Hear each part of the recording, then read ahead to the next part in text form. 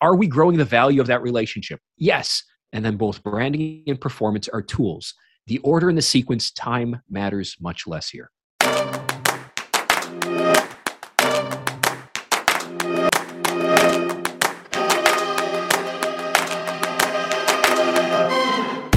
Welcome to Branding Over Wine, an exclusive podcast by Branding Mag. I'm Martin Shearer and I'm super excited to be sharing some great conversation with some of our personal branding heroes. And with us here today we have Neil Hoyne, Chief Measurement Strategist at Google, Senior Fellow at Wharton, and since quite recently, author of the book Converted, The Data-Driven Way to Win Customers' Hearts. Or as the book forward says it, when the world's biggest brands want to sharpen their digital marketing strategy, they call Neil. Now that's quite an accolade to have. So welcome, Neil. Thank you for being here. I'm very happy to have you on the show. I've been following your LinkedIn posts a lot and thought, this guy has a lot of interesting insights. And then I got hold of you, and then we started talking, and then you mentioned your book and started reading. So, this is a person that we really need to have on the show. And as you perhaps know, we only invite our personal heroes, people that we would like to talk to. And what I found very interesting is that you put this digital marketing of how to measure data and how to work it in a broader perspective. And you added psychology and sociology, and you made it almost sound like digital marketing is like marketing in general. And I think that was a great insight. So welcome. Great to have you on the show. Thank you so much for having me. And by the way, the personal hero accolade, that's incredible. I'm honored. Thank you. Yes. So for us, it's actually a hobby. We invite people we love to talk to. This is a way that we keep our own learning high and make marketing fun for ourselves as well. So what you mentioned in one of the earlier conversations, which I found incredibly interesting, is that marketeers, especially digital marketeers and performance marketeers, are so much focused on selling and converting immediately. But that's not how it works. Now we've learned this doesn't work in the real world, but somehow through performance marketing and through measuring and through all the data we have, we thought this would work in the digital world. Now, can you explain a little bit why this doesn't work and give some examples and how it should work and what you have to do to make that work? Absolutely. The starting point is a simple story about growth. The difference between short-term and long-term investments, short-term and long-term marketing. Now, I understand the case for the short-term, the transaction-oriented, let's have somebody click, let's have somebody immediately convert. Because one of the historical problems about marketing has simply been accountability. A CFO saying, is advertising and marketing really driving sales, or are you simply throwing yourself in the mix to pick up the check? And so when digital came around, that helped to really resolve that issue to an extent, to say, now we can see somebody, where that investment went, what that person did.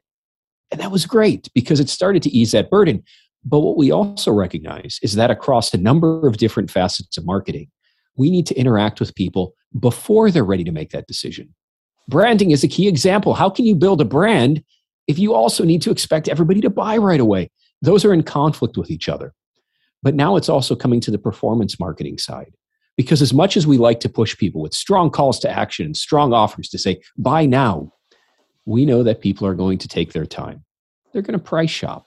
They're going to learn more about the different options they have available. They're going to switch devices. But more importantly, that relationship will be built and defined over multiple transactions. It seems bizarre that any company would start and to say, after you buy my product, we're going to start this story all over.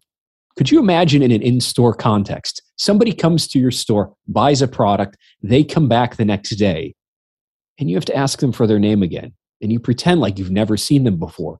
This is digital marketing for most companies. Every transaction starts over. That story starts over. And so what the book really talks about, first of all, is introducing this problem and the limitations that it imposes on marketers, not being able to move beyond a single transaction. Now, in the book, I like to use relationship metaphors because everyone can gravitate towards their own personal experiences. And I joke around fairly early about what would happen if these same marketers were to go to a bar one evening. And maybe their goal is to get married. And if that's their goal, if that's how they're measuring success, you don't need to have conversation, right? You just need to go up to people and propose. Hi, would you marry me? That's what I'm measuring myself by. And chances are, if you ask enough people, somebody's going to say yes. Then you gather with all your marketers at the end of the evening, be like, I proposed to 1,000 people and 3 said yes. And someone else is like, well, how do you get to 4? How do you get to 5? And what we're starting to see is, look, that worked for a certain period of time because that's what everybody was doing. So the customers, the people at the bar, they were used to it. This is just the way things are. And now we see as companies are actually being a little bit more ambitious in saying, this problem has to be resolved. What if I can build relationships? What if I can start focusing on long-term growth? What if I can prioritize my marketing and my resources towards those relationships that have the most potential? Spending more time servicing, listening to those customers that I know are going to be with me for a longer period of time, are going to spend more money, create more value for my business, instead of just saying, I want to raise my hand and say, who is willing to buy today? You're going to get my complete attention. And so that's the transition that we're seeing. This is not simply the book arguing that this transition should occur. This is a transition that's actually happening with top marketing companies today. And it's really designed to be a guidebook for everybody else to say what you feel, what you intuitively know should happen in marketing. Here's a guidebook for how to do it. That's super interesting. You said several interesting points I would like to touch upon. Sure. Let me start with the first one. I hope I'll remember all of them. First of all, you suggested that there is a difference between branding and performance marketing. And that currently what's happening is that branding is after performance marketing. Well, it should be before. Is this something that is happening in the field now? Is this something that companies understanding that you first have to brand before you have to sell? Oh boy.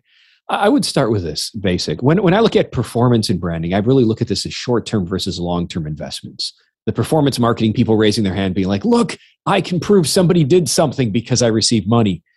And the unfortunate people on the branding side saying, no, we know people are going to do something later. And this is an essential, and it is a critical part of marketing. And so whether we call it branding or performance, which seems to be the industry terms, or we call it short versus long-term investments, both are equally necessary. Both have a place. And what we're really looking is to say, what's the intersection between the two of them? And it's to say, instead of looking at the arbitrary timing before somebody buys or does something, what if we just look at it to say, we have customer relationships. And here are 2 activities that we can do that each strengthen that customer relationship in a different way. And if we start to measure them appropriately, we can measure what their incremental impact is and just say, let's not worry about timing at all. Let's just say, are we growing the value of that relationship? Yes. And then both branding and performance are tools. The order and the sequence, time matters much less here. And you mentioned measure. So to make it a little bit more concrete, because it sounds very philosophical and very right. But to switch from abstract to concrete, how would you measure and what would you measure? So the starting measurement is just this basic idea of customer lifetime value, which if you haven't come across it is very straightforward. How much is that customer going to be worth? Now, the big differentiator here is we are talking about the individual customer level, the individual customer relationship, to be able to look at your customer base and to say, these are the people that are going to spend more or less than other people. So you mentioned lifetime value of customers. Now, this assumes 2 really important things. One is that certain customers are more valuable than others, and that you cannot switch it that much, that a low-value customer cannot become a high-value customer, or that it's difficult, or that's not worth doing, or that it needs a lot of investment. And 2, that you can find them. Now, first, over the first point. So in the theories and ideas that you have, you recognize that one customer cannot grow in value. Do I understand you correctly on that? It is. And I look at it less from a dogmatic sense to say you can or cannot do something. And I simply look at it within the respect of the ease of which you can do something. To say, if you want to prioritize your marketing efforts, is it going to be better to find, Let's use the personal relationship example. We started off in the bar. I promise I won't beat this to death. Maybe I will. We'll see. But it's the same thing as if you meet somebody, and we all have those friends that say, this person has some issues. Don't worry, I can change them. That might be true, but it could take a lot of effort versus finding someone where there's that natural fit. It's the same with customers. It's better. It's just easier to find people that have a great affinity towards your products and services that are a fit to what you offer than trying to say that fit isn't there, but with enough effort and enough time, I can change them. So I simply prioritize one over the other. That's so true. So true. But it's basically what you're saying is, yes, it's possible, but it takes a whole lot of energy to do that. And there's a whole lot of energy. I mean, there's some companies that can do that, but that means, let's say, to be very practical, launching new products, extending your product range. So that is possible, but that is not short-term at all. That is, let's say, that it needs a large pipeline of investments, of extending your brand and for doing that. So that makes sense. So basically what you say is, for the products that you have and for the brand that you have, if I interpret you correctly, it makes much more sense to look at who are more consumers willing to buy and spend more on it than getting the consumers that spend less on it trying to spend more. Makes all the sense in the world. That's exactly it. And I will, to some of those more established companies out there, I am perfectly willing to recognize, again, companies like Amazon, at least here in the United States, as far as I know, their customer acquisition tapped out years ago. Some companies saturate their market where there are no more customers to acquire. And in that case, again, we look at prioritization to say, yes, in that case, you certainly should extract more value, develop more products for those customers that you have. But if you have that option, if someone's saying, well, where should I spend that next hour of my time, that next dollar of my money? I will put it more towards find people that love your business for who you are than trying to extend it and bend them in a new direction. Indeed. I think this is that perhaps the difference in also how you would define marketing. If you define marketing including, let's say, product development and a long-term vision, then it's a different story. But I totally understand where you're getting from. And indeed, Amazon is a beautiful story of that you actually mentioned it in your book, that they managed to capture a part of the audience that is very well off, very wealthy, more open to spending online and more open to spending money online. So this is something that they did very well. And then they can tap into that with other products. Exactly. Another point that you mentioned that I think is crucial to understand your thinking and the way marketeers can use your thinking is that you suggest that these customers can be found, that you can find these customers that are more valuable than others and identify them. Yes. And it's really for companies to say, out of those customers that are great, and again, the inverse applies for the customers that are poor, what are the characteristics? What are the commonalities between those customers that made them so great? Where did you acquire them from? How do they behave? Those samples say, well, where can you find more of those people? Now, one mistake a lot of companies make is that they see how valuable their top customers are. And they say, these are the only people we want, because the difference is striking to them to say, wow, look how great these small. And what it leads to is this idea of micro-targeting. We're only going to target the best of the best customers that we have. And I want people to understand that what I'm encouraging is actually something a little bit wider, which is to say, if your customer population, if you look at all the people you acquired today, if they're worth X, I just want to know that tomorrow you're going to acquire customers that are slightly better than that. And that's important because it means you're not necessarily targeting just a small population, the very top segment of your customers. You're just looking as a business to say, part of our mission is to just improve the value of our overall customer base. And we do that by every day setting out to say, we just want slightly better customers than the ones we were acquiring the day before. That's it. That's the goal of this entire initiative. It's not to say, I want to find the perfect person for my business each and every day. You're going to cut down the population fairly quickly. You just want to say, indeed, I want to continually improve the type of people I meet and the type of people I target for my acquisition. This is so interesting that you say that. So basically what you're suggesting is targeting makes sense, but don't hyper-target. Yes. And that you make sure that you, let's say, on average, you try to get your average customer slightly more valuable by looking at, let's say, the chunk of customers that are more valuable than others. Yes. And you just want to look at the group of customers. If you look at it and say, we acquired these 1,000 people, are those people that you acquired better than what you would have done by targeting the entire market? And I'll be honest, some companies approach it by saying, I appreciate the whole high value customer thing, but where they actually end up making the most progress is removing all the low value customers. By understanding here are customers that no matter how hard you target, they're not going to come back. And that's okay. And so companies say, look, at least we can free up this budget to say, this is a lost cause. No matter how many flowers you send this customer, they're not going to come back. Maybe if you give them something below cost and you take a loss. But those are the practices we want to move away from. Just accepting people for who they are and what they can bring to your business. And that's so true. In between the lines, you mentioned something that happens all the time with marketing. That is, they are so focused on getting the customers that are willing to invest too much and even make a loss on the customer to gain it. And then they see it as a profit, or let's say as a not perhaps a profit, but as a win to have gained this customer. Look, we have gained this new customer, but at what price? And then what often happens is then they say, yes, but this is the average value of a customer. So if we win this customer at so much extra cost, that's okay, because in the future, it will become this customer. No, it's a different customer. It doesn't. It will not become that customer. I've seen this happen with marketers so many times. Over and over again. I have as well. And this is why it's so important. We do talk about averages sometimes here, but this is why when we were talking about what customer lifetime value is, it's important to stress that all of this starts at the individual customer level. Where companies make mistakes with this oftentimes, and this is what leads them astray to say they don't want to try it, is they create just an average number. They say every customer we acquire is going to spend this amount.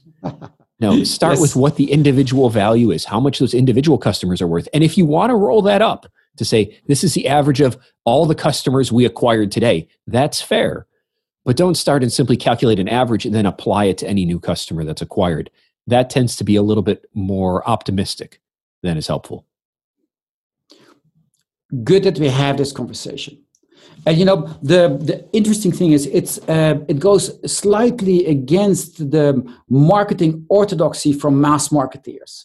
If you, for instance, look at the work from Ehrenberg Bass, everybody knows Sharp, but it's actually the whole school with Sharp as one of the main components of Ehrenberg Bass. That it's actually a bit more nuanced, but what they say is just target everybody, sell to everybody.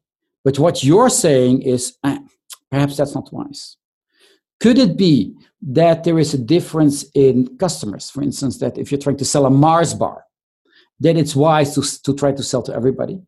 But if you're trying to sell, let's say, a new subscription to a new media account, or let's say hotel bookings, then it makes much more sense to target.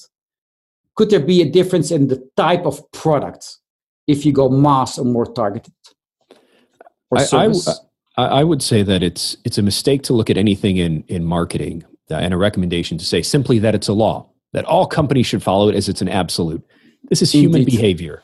This is not a physical science. We're not studying gravity or the speed of light where things are constant. Now, what we see is that if you look at a mobile gaming company, generally about 0.2% of their customers are going to drive 98% of the value for that game. Oh, wow. Think about that. That's extreme. Now, I've played mobile games, and I'm surprised when I see people that have admitted to spend $200 or $300 a year on mobile games. I think that's exceptional.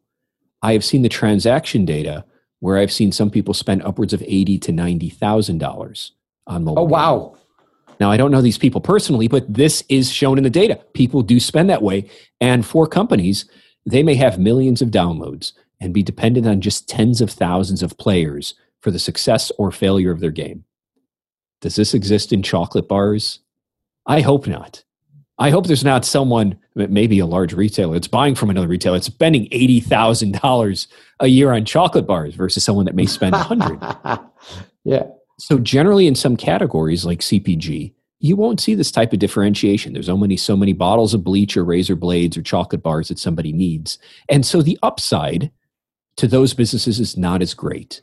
And to say it probably could still be helpful to just be able to go through and to say, hey, who are the people that are buying the most chocolate bars? You may want to know that, but it's not going to be as defining as a strategy because the customer behavior isn't as defining as something like mobile gaming, where it's at the extremes. But you should at least be aware of those differences. The second limitation that companies like CPG companies hold, and sometimes this can also fall into, say, appliances or furniture, is that a lot of lifetime value depends on repeat purchases. And so the question is, do you observe enough of those purchases? And also, do you have that data to make a decision? I know a lot of CPG companies where they say, look, I'd love to do something like lifetime value, but we don't get that data back. We just know how many units we sold, and that requires you using different techniques. And so this is why in this conversation that I can provide what the best practices are.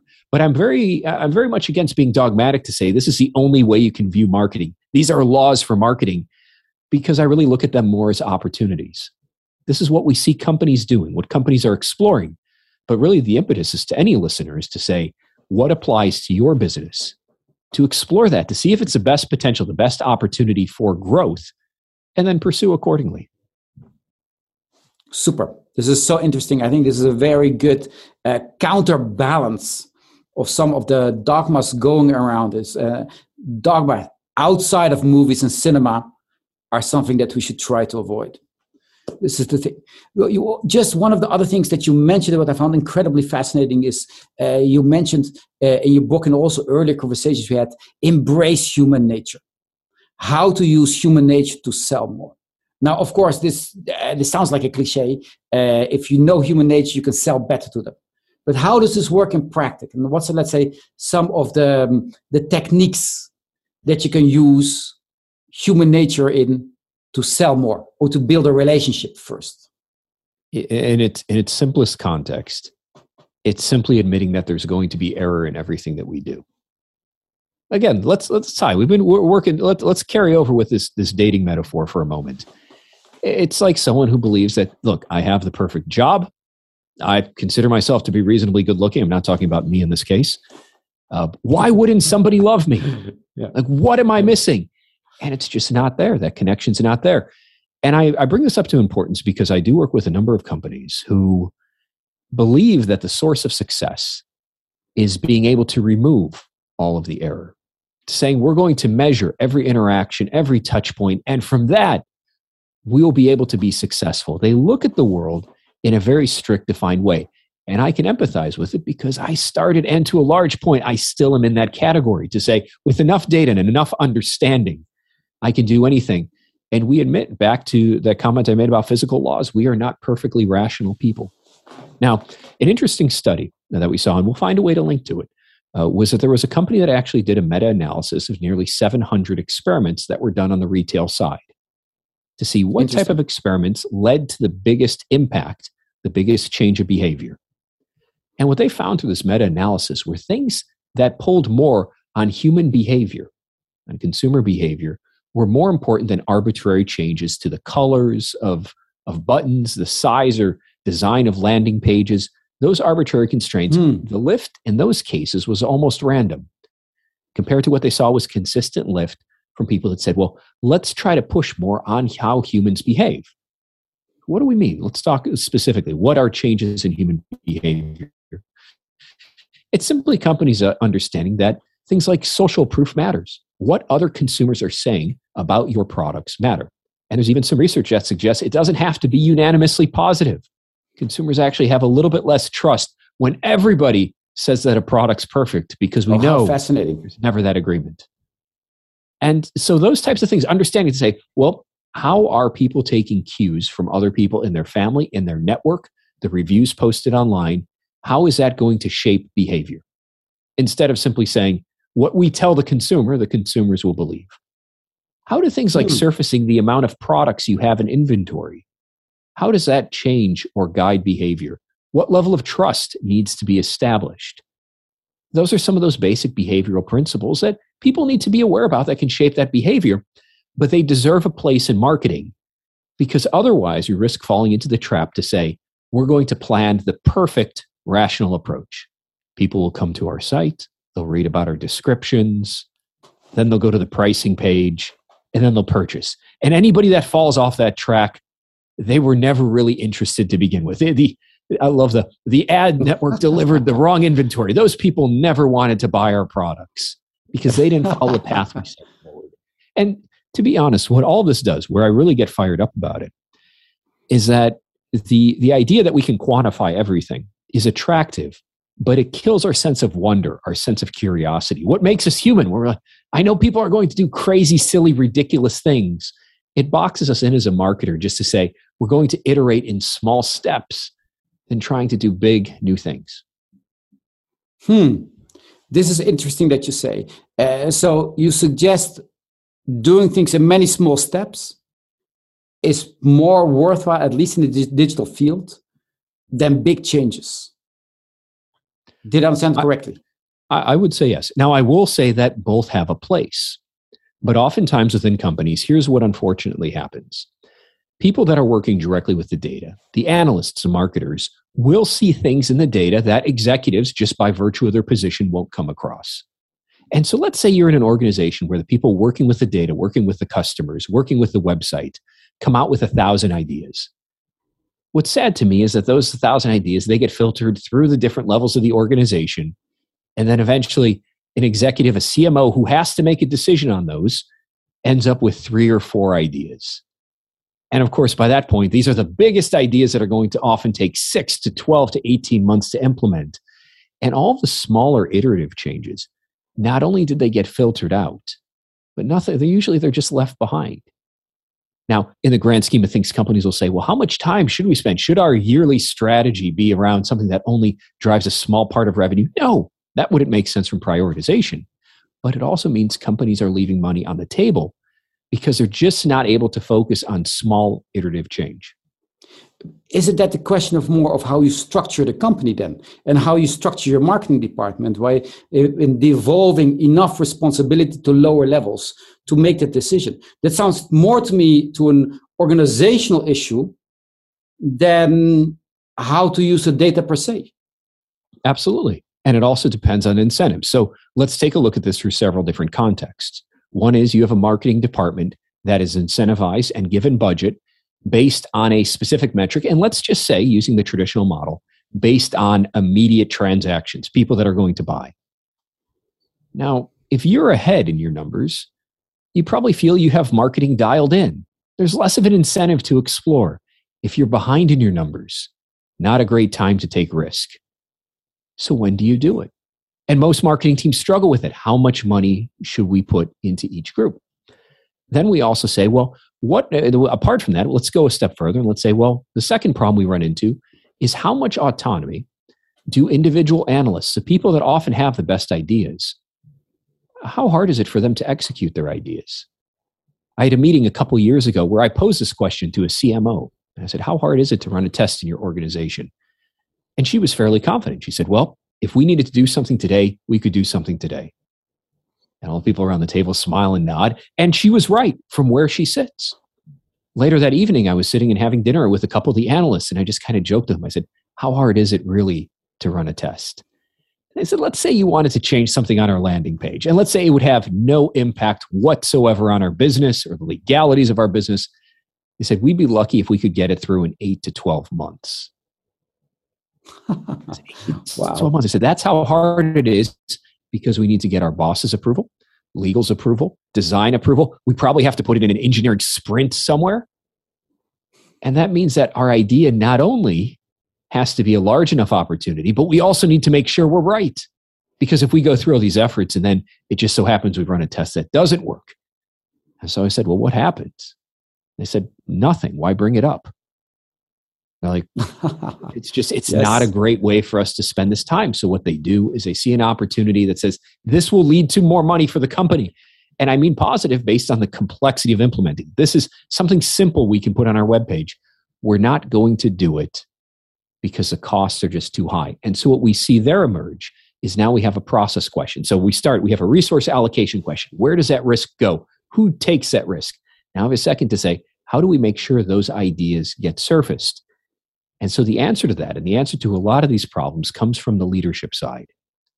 The leaders don't necessarily need to say, well, what are all the great ideas and a yes or no, should I pursue it?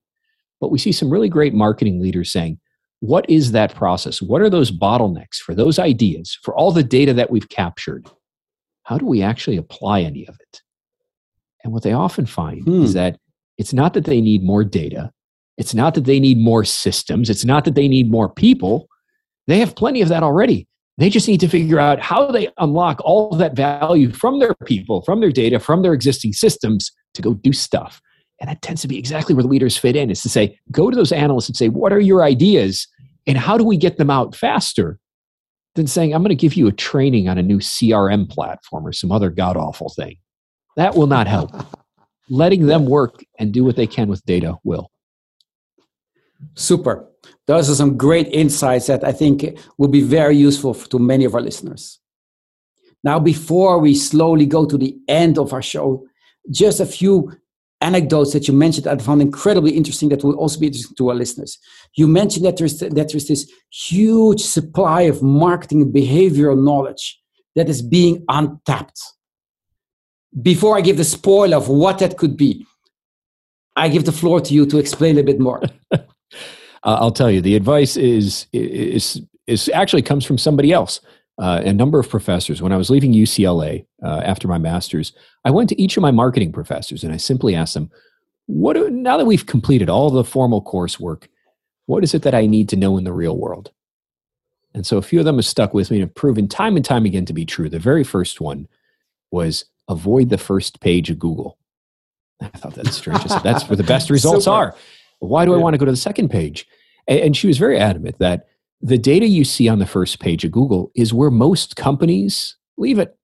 How big is this market going to grow? How many people are in this particular industry? Google told me the answer. That's what I'll go with. And they refuse to consider other points of view, things that are usually on pages 2 and 3 that may not be as widely accepted, but sometimes could be more appropriate to the research question they're asking.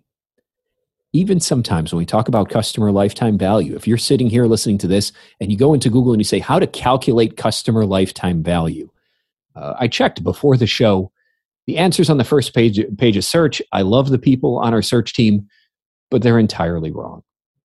They're not at the individual customer level. They make more assumptions than are useful.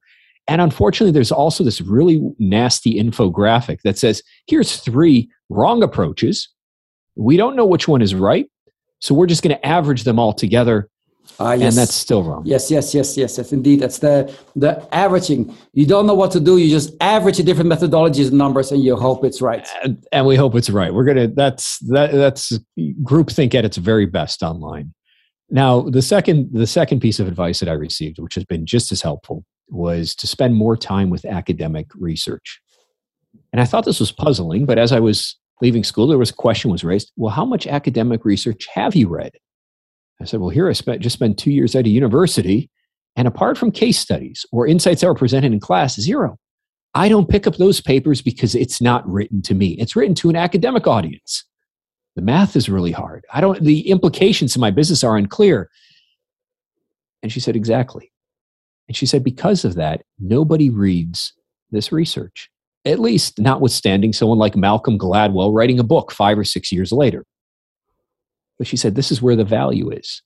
Because these are research projects that are arguably higher quality and done over a longer period than most businesses could fund and sustain themselves. A business spending 3 years on a research project, published and peer-reviewed. Those are hard. And so her advice was to say, to learn how to do this. Now, it's clunky. It's painful. Sometimes you read these things, you're like, wow, my head hurts. That is the price of admission. That is a price to learn something that your competitors most likely will not spend the time, will not invest their time doing, but will give you some fundamentally wonderful insights into marketing that have already been validated. And what better place to go for advice or ideas than this type of channel? And so that's why I push, and I continue to tell people, I say, look, it's hard. I empathize with you. You need to get through this process. But what better place to go for advice and new ideas than this team of brilliant academics that are out there in the world saying, this is what I learned that you can do next. That's amazing. That is some good advice, I'm sure, we marketeers can use and all the listeners can use. So with this, let's end the show because we have two amazing big takeaways at the end. We have a lot of insights and intellectual conversations which everybody can hook up through the conversation. But these two bombshells are great. One very simple, go beyond the first 2 pages of Google, and one more complex, but in the end, more satisfying. So Neil, thank you so much for this great session that we had together. My pleasure. Thanks for having me. I read your me. book with a lot of pleasure, and I hope others will too. Thank you. Take care. And a big thank you, Neil, for joining us today and sharing your valuable insight, theories, and practical experience. Quite a few of you mentioned insights I'm going to use myself, and I hope, dear listeners, that you found these insights inspiring as well. And if so, please share our Branding Over Wine podcast with friends and colleagues. And when you have a moment, we'd love to get your reviews or ratings. Hope to have you all listening in on our next podcast, and thank you all for tuning in.